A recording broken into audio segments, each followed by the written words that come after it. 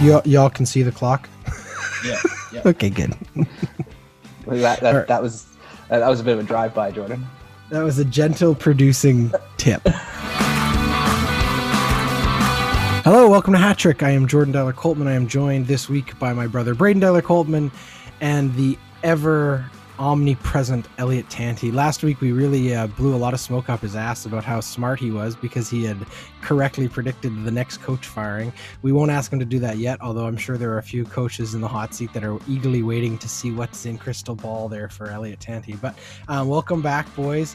We got an interesting show this week. We're going to do a little bit different. In fact, we're not even going to talk about the NHL directly. They may come up in our third topic a little bit, but we're not going to spend too much time on hockey specifically. Instead, we're going to go to a summer sport here in the early weeks of March, but we're going to talk a little bit about the CFL and about the XFL and just about those things in general, and it should be a fun show. First off, how you guys doing? How you feeling this week?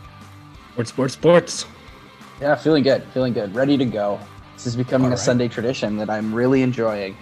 Well, let's get to it. Okay, topic one this week. So news came this week that the Canadian Football League had begun initial conversations with the newly reanimated XFL in their third rendition, their third iteration. That's the word I was looking for. The third iteration of the XFL. So just to give some clarity here, the XFL originally, of course, started back in the early 2000s by the WWE and Vince McMahon. They played one season to very mediocre sized crowds and very mediocre ratings, and they folded after 1 year. And were not heard of, not seen from for over a decade and a half. And then they were brought back to life after the success of a 30 for 30 documentary. I think that's 100% what excited Vince McMahon, was that he got to make a documentary and he thought to himself, man, I should do this again. And he kind of rode that like he does all hype into a new version of the XFL, which unfortunately found itself coming head smacked straight into a season that was cut off by COVID. So the XFL actually was doing pretty well, ironically, in its first early weeks last year, ratings-wise. It was picking up a little bit of momentum because I think that in the new world of gambling and in the new world of sports and online social media that, of course, didn't exist back then, there was sort of a new appetite for something kind of different. But COVID shut them down, and 4 weeks into the pandemic, they filed for bankruptcy, and the league ceased to exist yet again. Later this summer, in August, a ownership group led by The Rock, Dwayne Johnson, his business partner Danny Garcia, and the Redbirds capital principal Jerry Cardinal, they all stepped up and they bought the XFL from Vince McMahon. So that is the story of the XFL. The CFL, which of course has over 110-year, very pristine tradition here in Canada, 3-down football, wider field, 12 men on the field, very big and deep roots within many communities in this country, struggled. They couldn't get the game to be played during COVID. They are in a new sort of period of trying to figure out what's next, and that's what our topic is about today. So with that long-winded and overcomplicated beginning, let's start with this, Elliot. What was your initial thoughts when you heard that the CFL and their commissioner had begun conversations with the XFL about the future? Surprised, but not surprised, I think would be my first interaction. I mean, clearly, even before the pandemic, there was something fundamentally wrong with the CFL in this country. I was looking at some reporting this week. On average, the teams together were losing between $10 and $20 million a year. That's just not sustainable, right? And I think, there needs to be some sort of influx of cash and idea and energy around the CFL, and then COVID only just amplified those sorts of things. So interested and glad to see that there's something moving forward in terms of the long-term sustainability of the league and of the CFL. But the CFL has a fundamental problem in that it is not engaging with a new, younger group of fans. There is a gap between, and the groups of people that are engaged with the CFL are getting older and older and older every year. I mean, I feel like I'm 30 and I grew up with the CFL, but even I have lost touch with the game in the last 5 to 6 years, because it just doesn't appeal to me. I find it's overly focused in Central Canada. I think TSN has sort of dominates sort of every aspect of it. You don't feel like it's Canada's league. You feel like it's TSN's league. So I'm excited that a new ownership group and a merger of different owners coming together might sort of shake things up a little bit, because what's been going on in the CFL with the relationship with Bell Media and TSN has become really stale, and it's led to, frankly, people being less and less engaged with the product. The last thing I'll say on this, and I want to note, is that the problem I think with the CFL right now is that they're not dancing with the one who brung them. They are constantly focused on major areas like Montreal, Toronto, Vancouver, where the game just struggles there. They're like the 5th or 6th most popular thing in Toronto. If they continue to invest in these spaces, where is the CFL the most popular? It's in the prairies. It's in the flyover provinces of this country. And that's where they need to be investing resources, because that's where they're losing out. But that was the bread and butter for them for a long time. And I don't know that merger with an XFL is necessarily going to support that thesis, but that's been my feeling for a long time. Certainly the XFL has definitely been a brand that's a big market brand. Their teams were in Houston, the Extreme Football League. Exactly. They so that, for one, I'm sure has got a lot of older fans of the CFL concerned, just in general. And that, unfortunately, is the predominant paying public for the CFL. They have struggled, as you said, to get a younger demographic, but that has definitely been their focus. Braden, as a younger person, do you feel like the CFL is of interest to a younger generation? And do you think that the idea that the XFL could infuse some of that energy and perhaps bring a bit more, I don't know, let's say North American appeal to it out of just the Canadian market? I mean, my biggest question is what is the partnership really with the XFL? Is it a merger, or is this a partnership of resources? You know, like Elliot was saying, the media or the monopoly that TSN and Bel Air and all of, but that's where their resources are. So there's no other main, I think, funding, no other main sponsors to keep that going. And in terms of its excitement, though, I didn't miss it this year. I didn't miss the fact we didn't have the CFL. I'm not a huge NFL watcher, but I'll definitely climb aboard when it's time to, when there's football going on. I'm going to watch that. And what the NFL has, I think, is a lot more focused on culture. I mean, there's definitely issues there when it comes to the way that the structures are in the NFL, but the excitement of the football game, I think, is a lot more appealing to a generation of young folk like me. Well, I think you both hit two really key pieces. One, Elliot, being the TSN and this need, the CFL's seeming need to focus on the Toronto market is connected. I mean, TSN's selling a lot of advertising that they want to hit that big demo and hit the Vancouver market and hit the Montreal market. But as you said, there just aren't fan bases for it. Just the demographics of who lives there, and also the bountiful amount of additional competition. The CFL just hasn't been able to compete there. And then the second piece, Braden, I think, especially like you had mentioned with the younger people, I mean, I think that the pandemic did the opposite to the CFL that it did to a lot of sports, which was, in a lot of cases, people missed the sports. They felt like there was something missing there. They wanted NHL hockey back. They wanted NFL football back. They wanted the NBA back. That just wasn't the case with the CFL. I mean, outside of, I'm sure, several households in Saskatchewan where it is a very important part of, your day-to-day sports culture, most of the big cities in this country didn't even notice it was gone. Most of those fans who are casual CFL fans, they probably didn't even notice it was gone. And I don't want to disparage the people for whom the CFL means a lot to them, because I know that there are some of them. There just aren't enough of them for the league to succeed in the way it's structured, and that's the big piece, right? Like any business, if you don't have a large enough audience for the product you are providing, you need to reconsider the product you are providing. Well, but what's the value add there that the CFL's created in the last 5 or 6 years? The league, even longer, the last decade, the league is stagnant.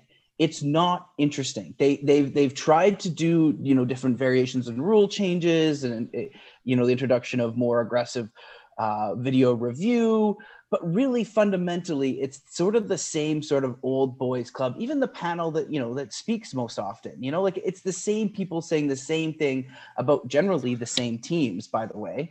And they like, it's very difficult as a fan to get engaged in a league when your team is not even spoken of during the halftime intermission, or gets a third of the time as the Central Canadian teams do.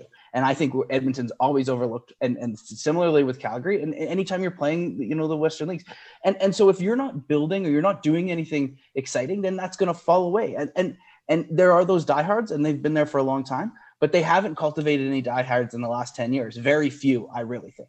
So I know we're like close to overtime here, Jordan, but what is the actual, like, are there specifics of what this collaboration is? Like, I don't see how this, especially with a league that has folded twice. Close to overtime. Close to overtime. We're like 4 minutes. I just don't see it helping. Overtime. I don't see it helping the CFL, whatever this is. All right, let's just quickly put a pin in this. Let's pick this up again in topic 2. We'll pivot it in a slightly different direction, but that's topic 1 for today. Topic 2 this week is brought to us by Busy Bee Vegan. Are you feeling hungry? Busy Bee Vegan is a plant-based meal prep service offering pre-made, delicious, and healthy plant-based meals to the Greater Toronto area.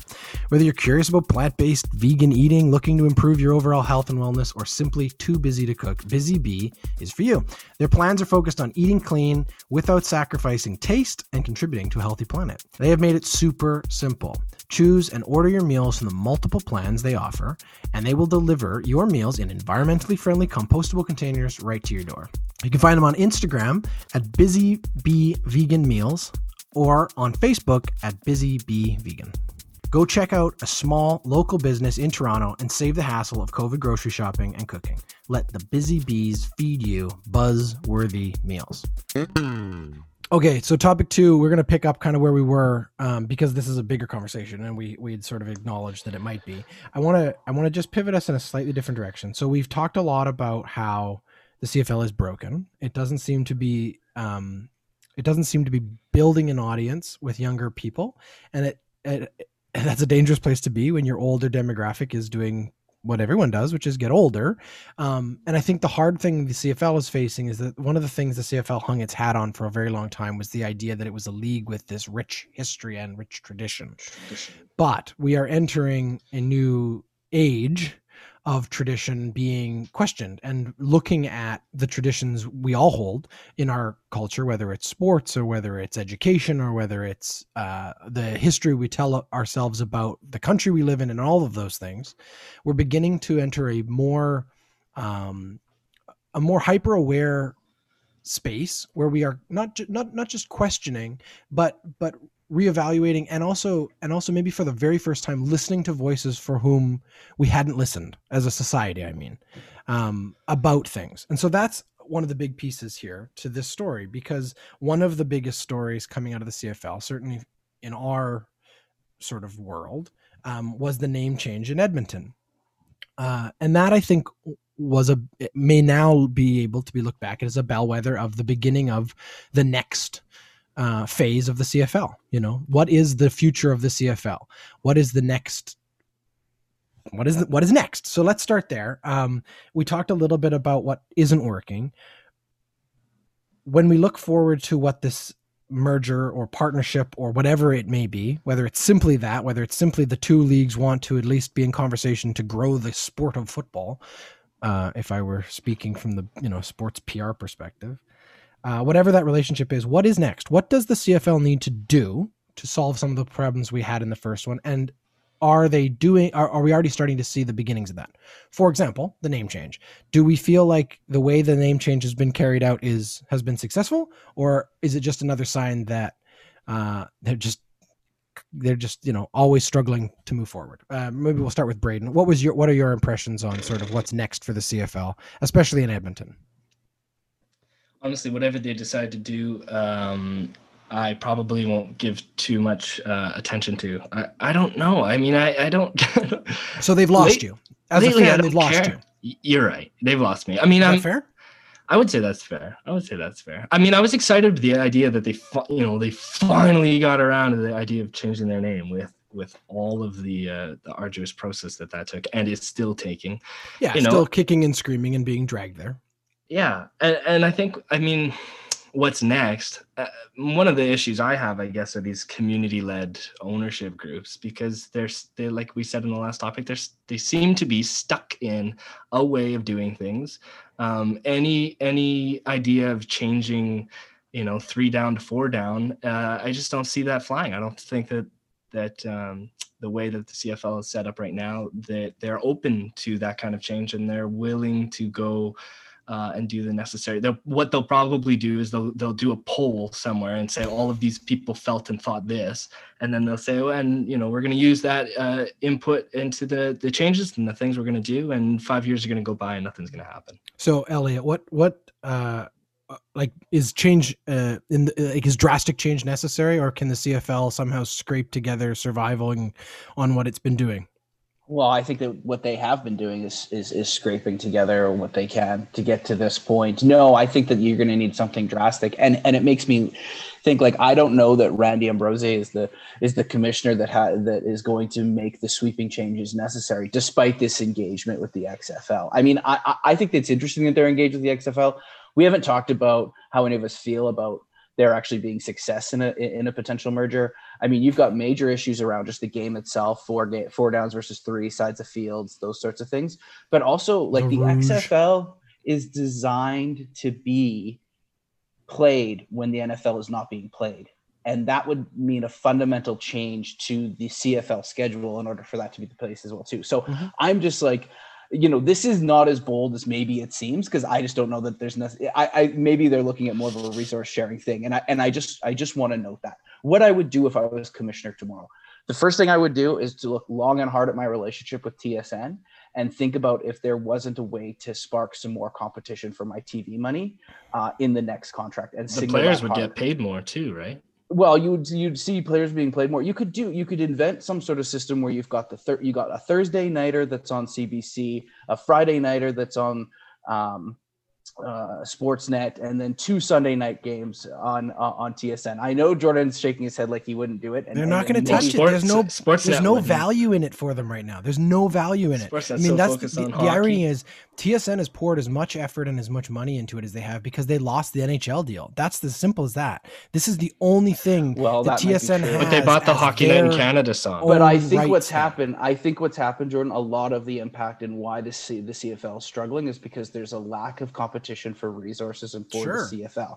I think that the TSN has it made the league too insulated. It's too reliant on that media company. And I would be looking for ways to diversify my revenue as soon as possible, because what's happening right now is simply not working. Well, and I think that would be my start.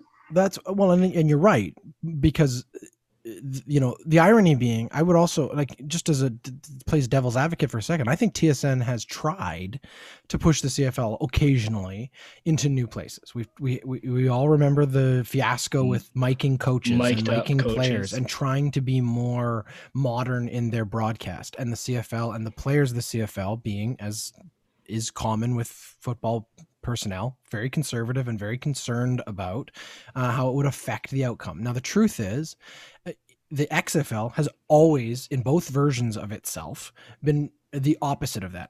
And honestly, any league in the United States that has even attempted to compete with the NFL has done so by being the renegade outsider rebel league that is doing something different. The XFL brought the wired camera, the sky cam to football. And 2 years after the XFL introduced it, it was standard in NFL games. They've been the innovator. And I think that is something that the CFL could be looking to in that partnership, to say, if you can bring money, which is, like Elliot said, the missing competitive part about this. There is a lack of resources.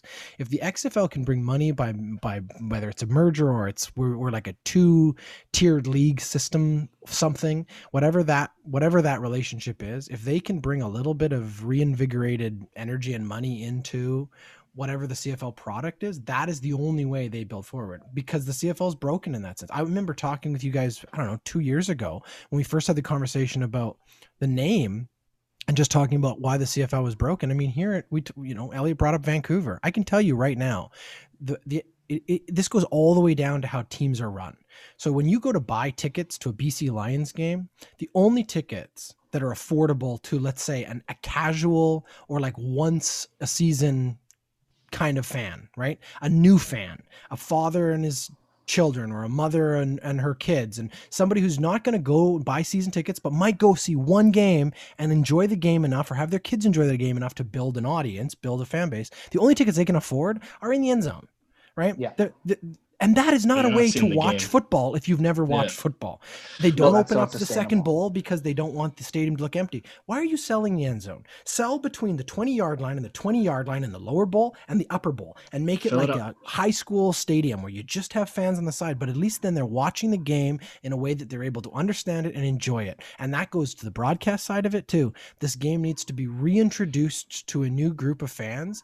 Lose some of the stodgy, old-fashioned stuff. Guess what? The fans who are of that generation that care, they will put up with a little bit of the other stuff. If you can mix it and put it all together, if the product gets better, they won't care. Yeah, but if the product gets worse and worse and worse, and you can't grow an audience, you're dead. You're dead.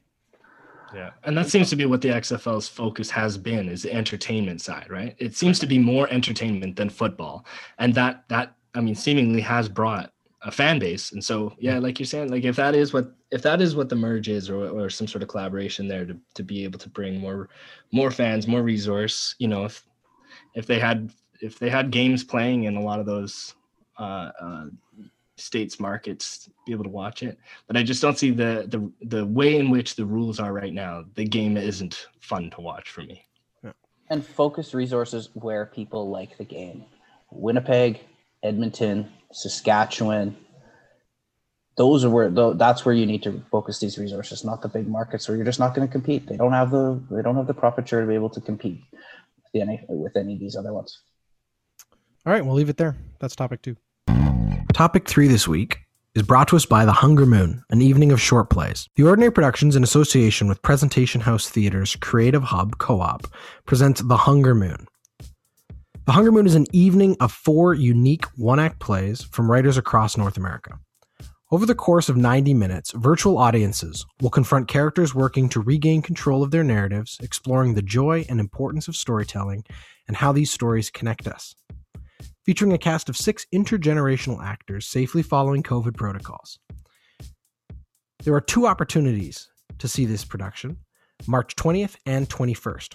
And the 4 plays featured are The Barely Wives Club by Sarah Segal-Lazar, Hashtag Jones by Olivia Matthews, Too Close to the Sun by Cullen Burnett, and Old Wives' Tale by John Burser. Tickets are available on the Presentation House Theatre's website. That's phttheater.org. All right, back to the show. Okay, so topic 3 this week, we wanted to just take a brief moment to reflect on the year that has been. We're just a few days past what is sort of considered the turning point in sort of the story of COVID, and especially when it relates to sports. Now, obviously, it goes without saying that the biggest story about COVID is the loss of life, and there is a huge loss of life that must be acknowledged all over the world, in North America, Canada especially, the United States especially, but Canada as well, and all of those lives that were lost and the families that affected. That is the first and most important thing to acknowledge about COVID-19. The second part is how many people have put their lives on the line to take care of people, and then somewhere down that list, quite a ways down that list, you know, are how other things that we called normal have been affected. And I think everyone has spent some time over the last 12 months reevaluating and considering what the new normal might be, or how their normal has been affected. And obviously, one of the biggest things that was affected was the way we are entertained, and sports is one of those things. This is a sports podcast. That's what we're going to focus on.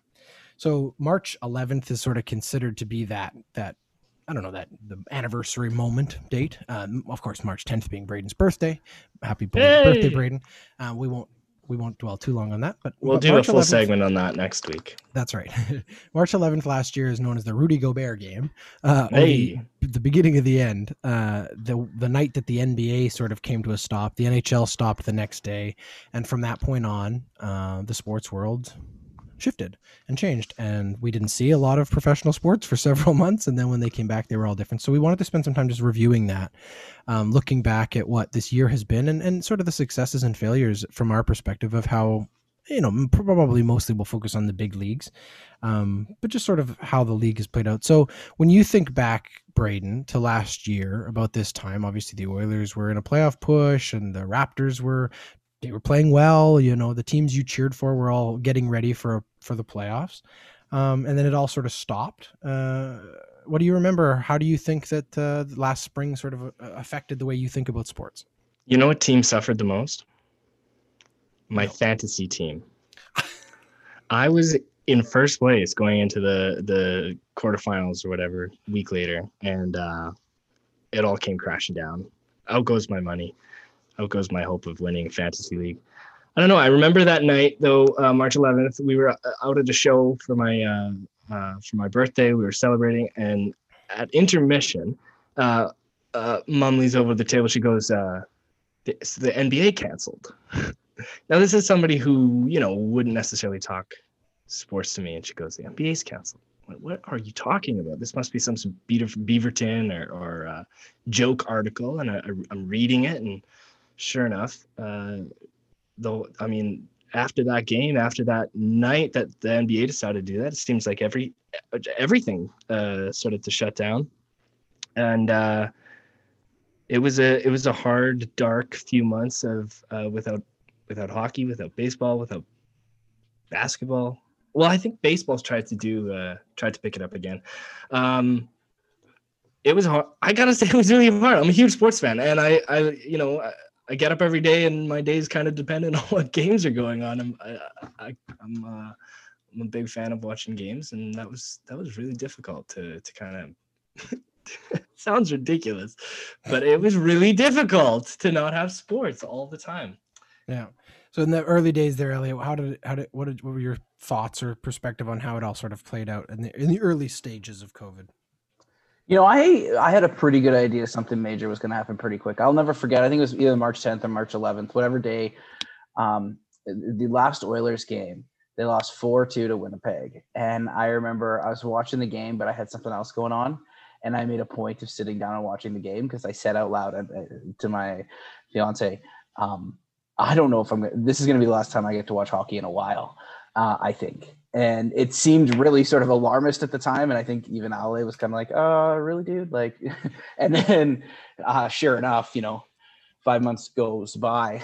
And I think, Brayden, it's interesting you're very invested in sports. It's a big part of your life. And it was interesting listening to talk radio and sports radio every in the weeks and months to follow the shutdown, where like these guys were like doing anything to just keep people engaged and like doing fantasy like cartoon drafts and things like that. And here in Edmonton, the 1260 guys, and I think it really hit home for me just how many people are invested in some sort of professional sports in some way or another. And hockey's my choice, but like it was everything and everyone, and we were all sort of feeling the same thing and in the same boat, just regardless of what your sport was. Yeah. So then we get sports back in different forms, as Braden talked about. Baseball tried to just sort of plow ahead a little bit haphazardly, and obviously that had mixed results, as some teams played half the number of games as other teams. But then we obviously had the two leagues that sort of were at the forefront of figuring out what the next could be, both the NBA and the NHL, who are often in lockstep on a lot of sort of the bigger conversations, probably because they share arenas and they have some partnerships built through that. But they both did a bubble, and I think all three of us, maybe I'm wrong, but I feel like all three of us felt like their bubbles were pretty successful. You didn't have large numbers, if any, cases once the bubbles were secured, and that was a great thing. And then obviously they moved into the next season. So now that we're just past the halfway point of both of those two seasons, the NBA and the NHL. Obviously the NFL sort of plowed ahead too. Maybe we should touch on the NFL too, but already got. How do you think will they get through? Will both of these teams look back at the end of this whole year and feel like they did the right thing? Do you think the NHL maybe specifically? Yeah, I think that they were able to proceed in the best and most cautious way possible. Like you said, I think baseball was very haphazard, and even once some of the teams had outbreaks, they didn't seem to care or change anything. And I mean, the thing that I'm still a bit nervous and curious about is fans returning. It's great to hear and see that people are getting vaccinated and stuff like that, but it's still a ways away from, I think, returning to a sense of normalcy. And the one thing that packing stadiums in the South. Yeah, that's true. The one thing that I have, I'm starting to wear and get a little tired of is it's seeing the same teams over and over. Like, I mean, I love beating Ottawa 7 times, but after a while, you're like, okay, where, I'd love to see Arizona or Colorado or see what some of those other teams match up during the season. And almost all those teams that we don't see in the division, we won't see at all. So it's fascinating. It's definitely fascinating this year with the changes. I always feel it's very interesting. The one thing I'll just, end on here is just every commissioner of all of the major leagues has said the same thing, and they've been committed to awarding their championship. And that's sort of their main and end goal. And I think that that's an interesting thing to think about, the value of awarding your championship and doing that once a year. There seems to be, that's like a guiding principle, and it's consistent. Even the Women's Hockey League, they said the same thing. Like, that was one of the things that drove them to that bubble process and the new version of it now too. From them, although it way straight through the NFL, everyone has been pretty consistent about that, which I think is interesting. Yeah. Cultural piece.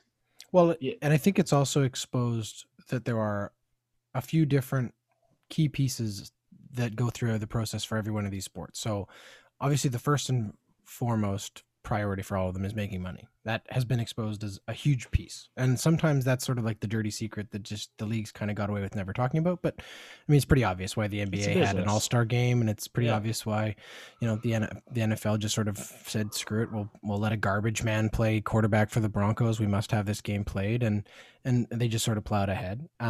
But then the second piece I think that has changed, or maybe has been exposed and maybe this is a good thing moving forward, is it does feel like there has been a slightly new appreciation or respect for the role that players' own health and well-being has taken, especially in the NBA. That's a league where there has been a much bigger conversation about like mental health and player fatigue and all of those things that was never dealt with overtly. And I think there's value in that. So hopefully, as we move back into some form of normalcy, as Braden says, probably we're looking at a fall where we're going to see more traditional NHL and NBA schedules, and the NFL is going to look pretty much like it did before, whether every stadium's full or not. Hopefully there are some positives and some growth that can come out of this whole year for each of these teams. That's how I would evaluate it. So with that, I will say thank you to both of you for joining me for yet another great and interesting conversation. And this is Hat-Trick.